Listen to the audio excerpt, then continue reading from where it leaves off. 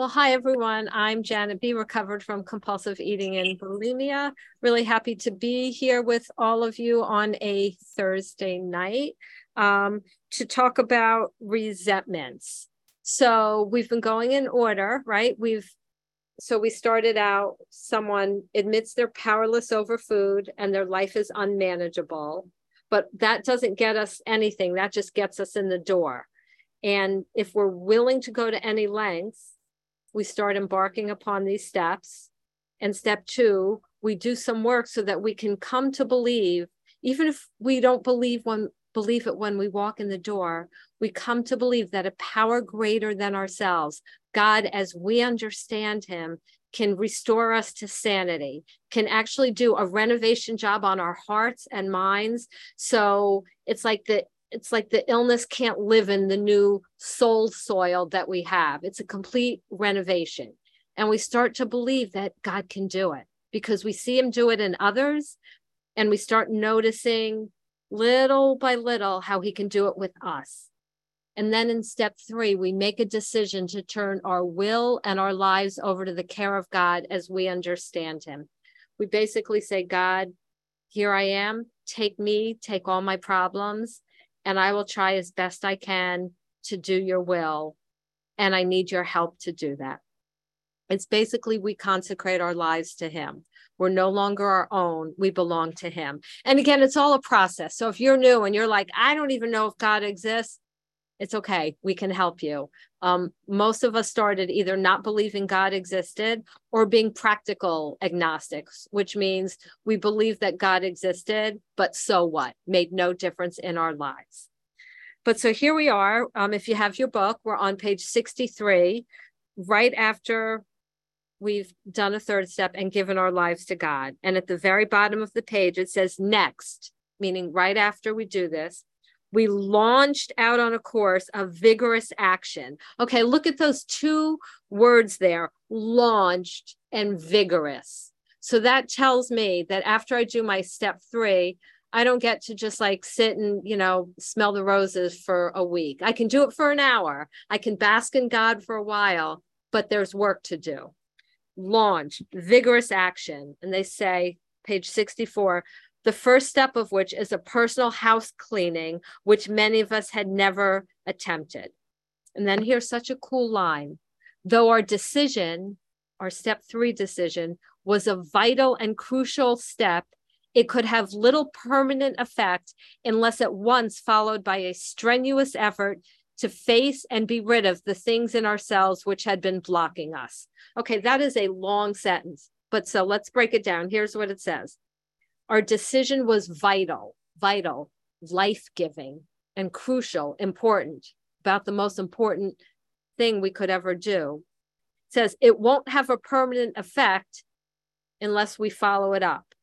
So what they're saying is, if we do this work to remove our defects of character, it can have a permanent effect. Recovery can be permanent. I've heard people say at meetings sometimes relapse is part of recovery. That is absolutely not true. It is not in this book that relapse is part of recovery. In fact, on page 120, it says that it's possible to not relapse at all. It says it is infinitely better that he has no relapse at all. So if we commit our lives to God, do the work to clean up the wreckage of our past, because we all have wreckage, make our amends, and then live our lives cleaning up the wreckage of each day, praying and meditating to stay close to God, and doing our best to help others and practice the spiritual principles of kindness, honesty, self-sacrifice, we never, ever have to binge again. So they're telling us that. But it requires a strenuous effort to do what? It says to face and be rid of the things in ourselves which had been blocking us. So it's my job to face these things by doing an inventory, but I can't get rid of them, right? Our book tells us that we couldn't get rid of selfishness on our own. So to me, this is beautiful. My job is to face my defects, my resentments, my fears, my harms, to admit them, And then it's God's job to remove them in step 7, to remove my defects of character. And it says we have to put forth a strenuous effort to face and be rid of the things in ourselves which had been blocking us. Our liquor was but a symptom. You know, so often people say the food is what blocks me from God, but that's not what they're saying here. They're saying it's our character defects, our resentments, and our fears that are blocking us off. That food is a symptom, that if I'm eating compulsively and can't stop, that's a symptom that I'm in active compulsive eating. It's like if I have pneumonia and I'm coughing really badly and I go to CVS and get some cough medicine, that's not going to help. The cough is only a symptom of the pneumonia. I need something stronger. I need an antibiotic. So they're saying here, don't try and treat it by just saying, I'll put down the food, then I'll get a connection with God. Because if we're a real compulsive eater, we can't just put down the food without spiritual help. Okay, so they're telling us food is a symptom, that if I'm eating compulsively, there's something wrong. I remember early on when I was going to strong recovery meetings after 7 years of binging in OA, unable to get better. And I told someone, I said, well, I have a good relationship with God. And he said to me, if you have such a good relationship with God, why are you still binging? And I couldn't answer. I couldn't answer because he was right. If I had such a great relationship with God, and a great relationship with God doesn't mean praying and believing. It means being surrendered to his will as best I can and trusting him with the outcomes. Because if I'm trusting him with outcomes, I don't have to manipulate everything to get my way. So liquor, or for us, food, is a symptom. So it says we had to get down to causes and conditions. And says we have to take an inventory, and they compare it to a business, right? If someone owns, let's say, a convenience store, well, once a year or so, they shut down the store and take inventory to look for things that are expired, things that, a year ago, people used to buy this. Now no one's buying it anymore. No one's buying Beanie Babies anymore. We don't need to, order a case of 10,000 to sell. So we look to see what doesn't work. And they say, if the owner of the business is to be successful, he cannot fool himself about values. Well, I know the value I used to fool myself about. My value was, I'm smart, no one else is. I know everything, no one else knows anything. So those kind of values had to be changed, and me to realize I didn't really know all that much. And a lot of people knew a whole lot more. So it says, right, we can't think that we're better than we are. And it says, okay, so the first thing we do is we search out the flaws in our makeup which caused our failure. So what I have my sponsees do is, and you can find this on the Recovery Jam website under the tab Other Resources, there's a defect list page. And I have them just go through a list of, I listed all the defects I have. So it's quite a healthy list. And I tell people, if you don't have something on this list, leave it out. If you have something that isn't on this list, add it. Write down your defect. Let's look up the definition so you see what it is. Look up the opposite so you know what to practice.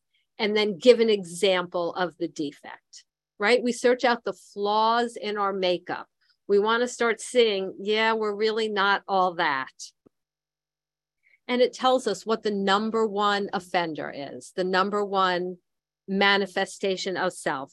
And they say it's resentment, that it destroys more alcoholics, more compulsive eaters than anything else.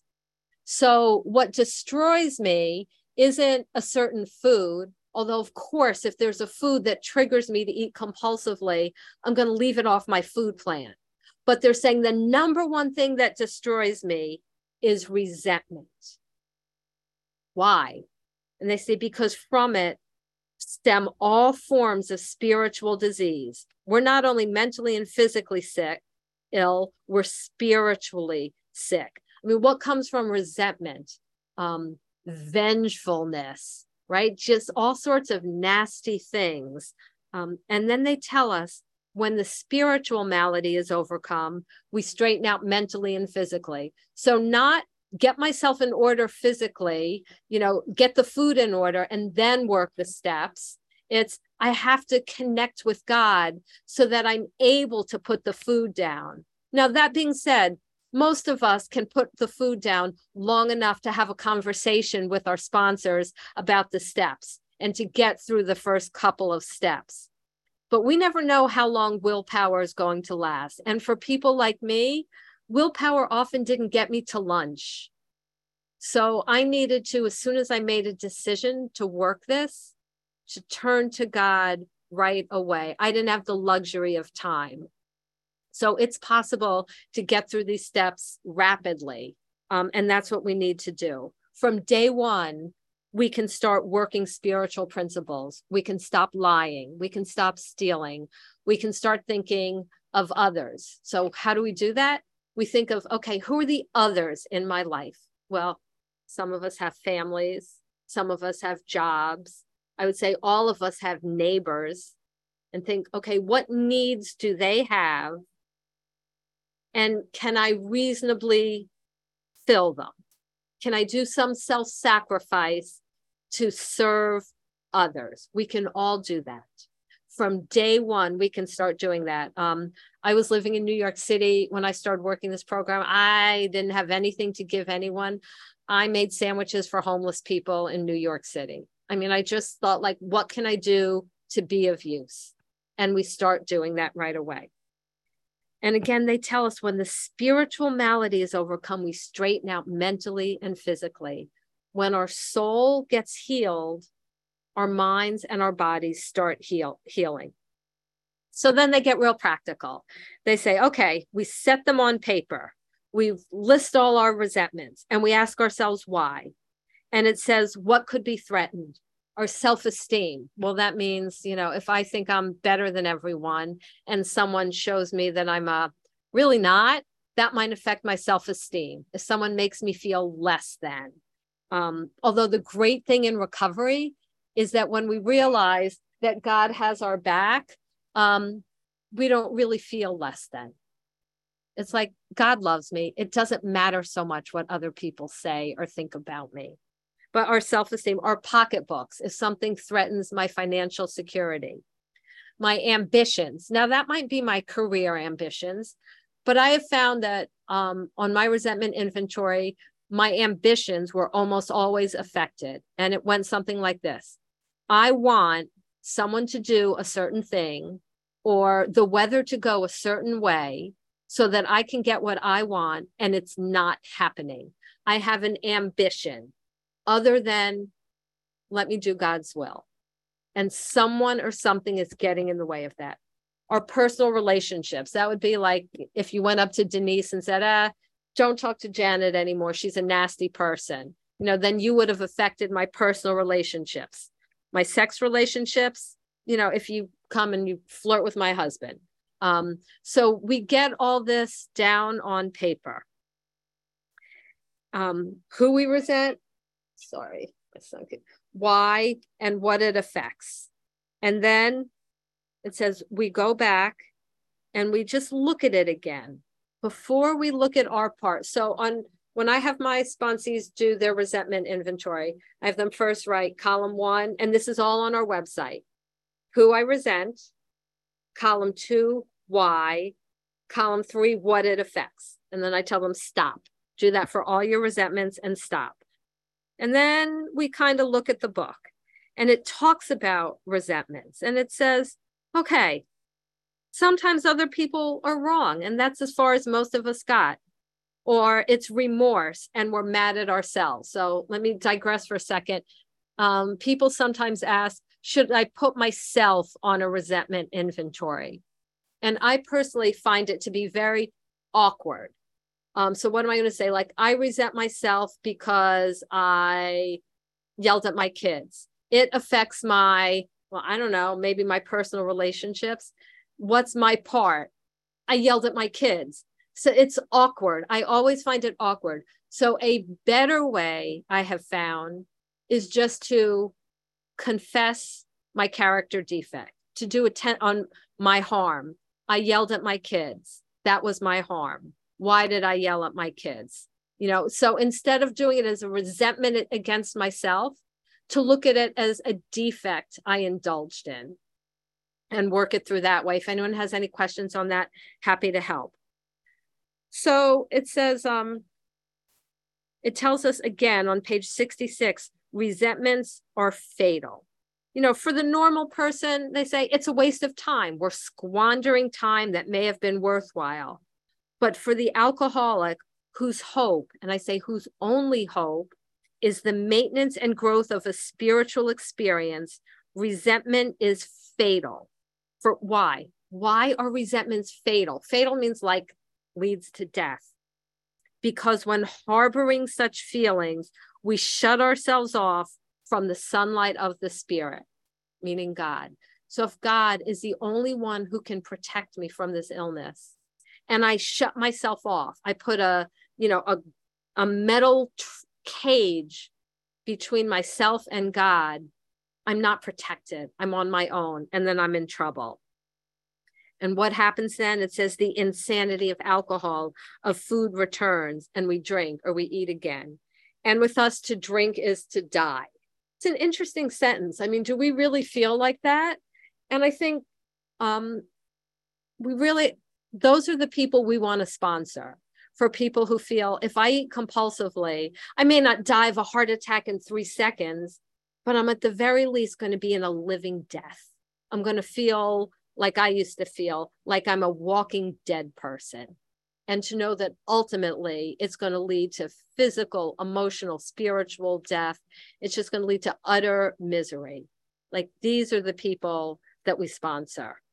Not someone who wants to lose 10 pounds to look good for our high school reunion, right? That's, we're people that to eat, like I don't even want to think of if I went off my food plan and where I would end up, because it's just too horrible. So they say, okay, after we do all this, we realize how deadly resentments are. We turn back to the list. So it says, we see we must escape. We realize, okay, resentments are deadly, but how? We can't wish them away. We can't just say, okay, God, please take away my resentment. We can't just do that. That's part of what we do, but we have to do more. And says, this was our course. So now they're telling us our directions. Bottom of 66 on to 67. We realized that the people who wronged us were perhaps spiritually sick. Okay, I think this line gets abused a lot. That anyone who does anything at all that we don't like, we just say, oh, I'll pray for that poor spiritually sick person down in the valley up from my mountaintop. No. First, it says perhaps. I've been told to, instead of spiritually sick, to say spiritually developing just like me. Or as my sponsor says, they're human just like me. I'm no better. So and then it says, though we didn't like their symptoms, they, like ourselves, were sick, or again, I would say human, spiritually developing. I make plenty of mistakes. We asked God, wherever it says we ask God, it means pray. We ask God to help us show them the same tolerance, pity, and patience we would cheerfully grant a sick friend. So tolerance, that doesn't mean help me to tolerate these horrible people more. It means raise my threshold so that I'm not so thin-skinned, so every little thing doesn't bother me. Make me more tolerant when things don't go my way. Pity, I heard someone say the word pity now doesn't mean what it did when they wrote this book. And so I've crossed it out and written compassion and patience. Not everyone is perfect, and neither am I. Do I want everyone to judge me by how I am on my bad days? I don't. And so it says, this is a sick man, or I would say a spiritually developing person. a fellow human being just like me. How can I be helpful? God, save me from being angry. I need to be rescued from my own anger. Then thy will, God, your will be done. It says we don't retaliate, so we don't get them back. So no little barbed comments or things that I unfortunately did a whole bunch of times. No arguing. And it says we can't be helpful to everyone, but at the very minimum, God will show us how to be kind and tolerant. So we spend some time in prayer. Then we pick up our list again and we go to column 4. And it says, referring to our list again on middle of page 67, putting out of our minds the wrongs others had done, we resolutely looked for our own mistakes. Were we selfish, dishonest, self-seeking, frightened? We disregarded the other person entirely. So I know that a lot of people in doing this, for every resentment, they will write, here's where I was selfish. Here's where I was dishonest. Here's where I was self-seeking. Here's where I was frightened. I don't believe the founders of AA did that. I mean, I don't have evidence, except I had a sponsor whose grand sponsor was Dr. Bob, and she didn't do it like that. It's just for everyone, what was my part? And again, I think it's very awkward to try and fit these 4 things to split hairs. What's the difference between selfish and self-seeking? And sometimes I'm not dishonest. If someone punches me in the nose and I'm mad at them, it's like I say, okay, where was I dishonest? Well, I'm not dishonest. Like, it's just, it gets really awkward and it takes up so much time. So one sentence I usually look for, like, what is my part? So I'll just like throw out some examples. Let's say I'm mad, my kids are out of the house now, but I had one who would not get up on time, and the bus was always the bus stop was our house, and the bus was always waiting for her, and I would get angry, and then what's my part? What the bus driver does is none of my business. Bus driver wants to wait, okay. If the bus driver wants to leave without her and then she's got to like miss school or take an Uber to school, okay. So my part is, making her waking up on time and catching the bus. No, she wasn't 7 at the time. She was like a junior in high school. Making her wake up on time, any of my business. And I've actually found that a lot of the resentments I have are because I'm making things my business that aren't my business. How one parent or one sibling or anyone treats another one is none of my business, unless someone who can't help themselves is getting abused. But I had my parents, in their marriage, my dad could be sitting in a room and he could have like a muffin 3 inches from where he was sitting. And my mom could be all the way across the house. And he would call, Gloria. And she'd say, yes. And he'd say, can you bring me my muffin, please? And she'd run in and move the muffin 3 inches away. And I would like be burning up, like, why is treating her like, but here's how the rest of their conversation would go. He would say, Gloria, thank you. I love you so much. And she would say, oh, Sam, I love you so much too. And then they would kiss and smooch and it would get all icky. They were happy as can be. It was none of my business. So a lot of things are not my business. Here's another thing that's often in our column 4 is I didn't have a hard conversation. So let's say the air conditioning is too cold and I'm cold at night. And I'm angry at my husband for keeping the air up, making it so cold. Well, what's my part?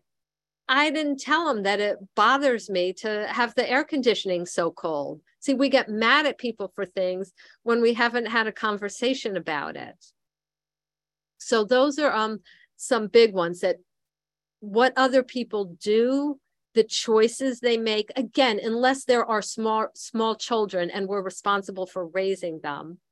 Choices other people make, who they invite to their weddings or don't invite, not my business. So we look and see, and if we can look at the examples Bill Wilson has and do a couple. So on page 65, Bill says, I'm resentful at Mr. Brown. Why? His attention to my wife affects his sex relations, self-esteem. If he were to say my part, he doesn't have to go through the, where was I selfish, dishonest, self-seeking, frightened? He could just say, what's his part? He would probably say, I wasn't home enough. I didn't give enough attention to my wife. And then he would do his column 5. What were his character defects? Maybe it was workaholism. He was too busy at the office. Maybe it was alcoholism. He was drunk and didn't give her any attention. Maybe it was lust. He had a mistress. Okay. Mr. Brown, why? Told my wife of my mistress. What's his part? Real simple in one sentence. I had a mistress, right? So again, don't have to go through where was I self-seek. Just I had a mistress. What were my defects? Lust or whatever it was. Mr. Brown, he may get my job at the office. What's his part? Probably I showed up late to work every day or whatever it was. You see how simple it can be? Just one sentence. Where did I get the ball rolling? What's the thing I did that caused this to happen? Now let's talk about the times when there really is a sick person, where someone really just does something that's rotten and we had no part in it. I would say that then my part is I expect a sick person to act like a healthy person, right? I wouldn't expect someone who's crippled to get up out of his wheelchair and start running. And so I can't expect someone who's spiritually crippled or emotionally crippled to act the way an emotionally or spiritually healthy person can. Now, that means, yes, I have to forgive them, but it doesn't mean I have to be in relationship. If someone is abusive to us or the relationship wouldn't be healthy, we don't have to be in relationship. We can forgive, but not be in relationship. So they're two different things. Forgiveness does not mean, we take back husbands who hit us. I'm not talking about, my husband never hit me. That's just an example. We don't do things, it doesn't mean that. But we have to forgive. And it tells us we pray, God, save me from being angry. So I want to turn to fear. And again, happy to answer any questions about this. I had a very loving sponsor who, when she showed me this way, it was like a light bulb went off, but some of them were hard. For instance, I had a relative, an elderly relative, who wanted to spend more time with me than I did with her. But I did spend the time and I was cheerful and helpful. And I said, well, what's my part? Because I'm doing the right actions. And she said, how about this? I think I shouldn't have to do things I don't want to do. And it was like dagger in my heart, selfish. That's it. Who am I to think I don't have to do anything that I don't want to do?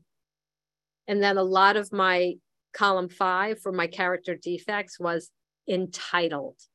I think I'm entitled to an easy life. So if someone the other day I had a resentment against someone who put me in a situation I felt where I either had to confront her, which would be uncomfortable, or to swallow it, which would also be uncomfortable. And what's my part? I think I think I'm entitled to an easy life. And anyone who gets in the way of my life being easy, I get angry at. I'm not entitled to an easy life. My life is easier probably than 99% of the world's. It's okay if things don't always go my way. So then they turn to fear, page 67. I think this is one of the greatest paragraphs in the book. It says, notice the word fear is bracketed alongside most of our resentments. This short word somehow touches about every aspect of our lives. It was an evil and corroding thread. Real interesting. We generally think of fear as an emotion, But if you think of other emotions like happy, sad, excited, you don't ever say an emotion is evil or good, but they are calling fear evil.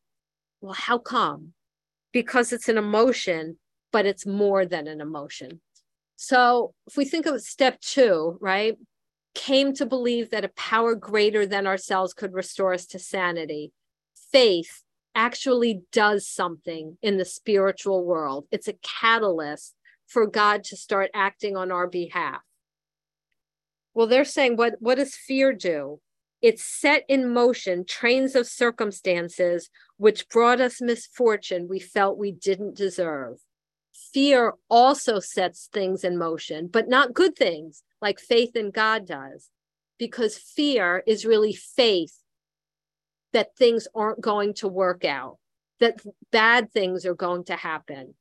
If faith is trusting in God, fear is trusting that God's not going to be there. So it says, fear set in motion trains of circumstances which brought us misfortune we felt we didn't deserve, right? Our book says our troubles are basically of our own making. But they say, but did not we ourselves set the ball rolling? I set the ball rolling if I have fear. And then they tell us how bad fear is, page 68. We think fear ought to be classed with stealing. It seems to cause more trouble. More trouble. I mean, why do people steal? Like generally, I don't know, they're greedy. So they're saying fear is worse than greed. And it's in the same category as stealing. So I think of, okay, what category is that in? I think of the 10 commandments, right? Thou shalt not steal. I'm thinking, okay, well, thou shalt not fear is not on that list of the top 10. But here's what is on that list. Thou shalt have no other gods before me. If I'm in fear, I'm putting something else before God. I'm not trusting God supremely. So then they tell us, okay, what do we do about it? So it says, we reviewed them thoroughly. We put them on paper and we asked ourselves why we had them. Wasn't it because self-reliance failed us? So again, some people say, here's my fear. And then the next column is, did self-reliance fail me? Check yes or no. Well, yes, it's always yes. But I heard what I think is a better way. We asked ourselves why we had them. We drill down. Why do I have this fear? So here's my best example. When my daughter was 16, I remember a time I was afraid to discipline her. I was afraid so I drilled down. So I'm afraid to discipline my daughter. Why? If I discipline her, then once she turns 18, she'll leave the house and never want to talk to me again. Okay, if she leaves and I keep drilling, if she leaves the house and never talks to me again, then when there's holidays, I'll be alone. See, I'm assuming that my husband and son are going to die or desert me or something. I will be alone. If I'm alone on holidays, I will be sad. So I drill down until I get to the point where it's like, I'll be sad or something, or I'll be uncomfortable. Then I look for my dishonest thinking. So it's dishonest thinking to say, if I discipline my daughter now, she's never going to want to talk to me again. That's just not true. And it's dishonest thinking to think that if I don't have my daughter around, I'll be alone, that no one else is ever going to want to invite me for Thanksgiving dinner or something. And it's dishonest to think that if I'm alone, that equals being miserable. So there's all this dishonest thinking that I can ferret out of there. So I go through all my fears, and then I pause, and I ask God to remove the fears and direct my attention to what he would have me be or what he would have me do. So in that instance, it would be discipline my daughter appropriately with love. So again, the list, it's on our website. Column 1, what I'm afraid of. Column 2, drill down. Column 3, the dishonest thinking. Then prayer.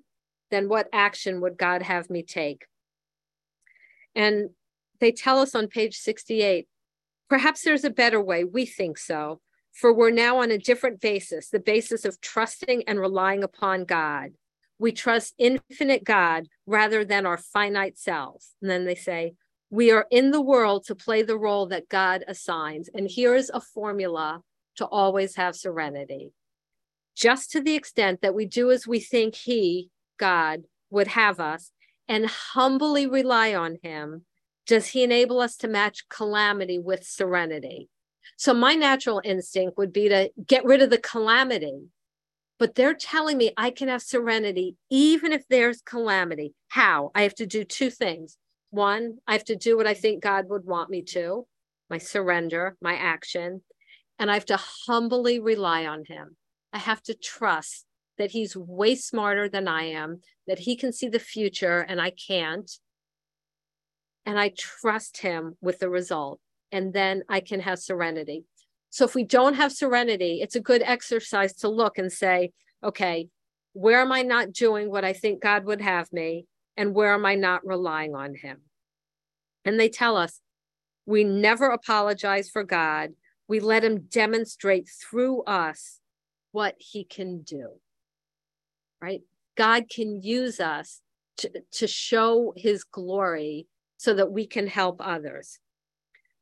And then they tell us the next thing is we do a sex inventory. And it's basically just a detailed harms inventory. We look to see how in our past relationships, we've been selfish, we've been dishonest, we've been inconsiderate, we've hurt people, we've unjustifiably aroused jealousy, suspicion, and bitterness. We got it all down on paper, what we did and what we should have done instead. And if there's anyone in a relationship who wants to, because after that, we craft a sex ideal. And a sex ideal, it's partly about when we can have sex. It's like, if someone's single, it's like, can I pick up a guy in a bar? Do I have to wait till I'm married?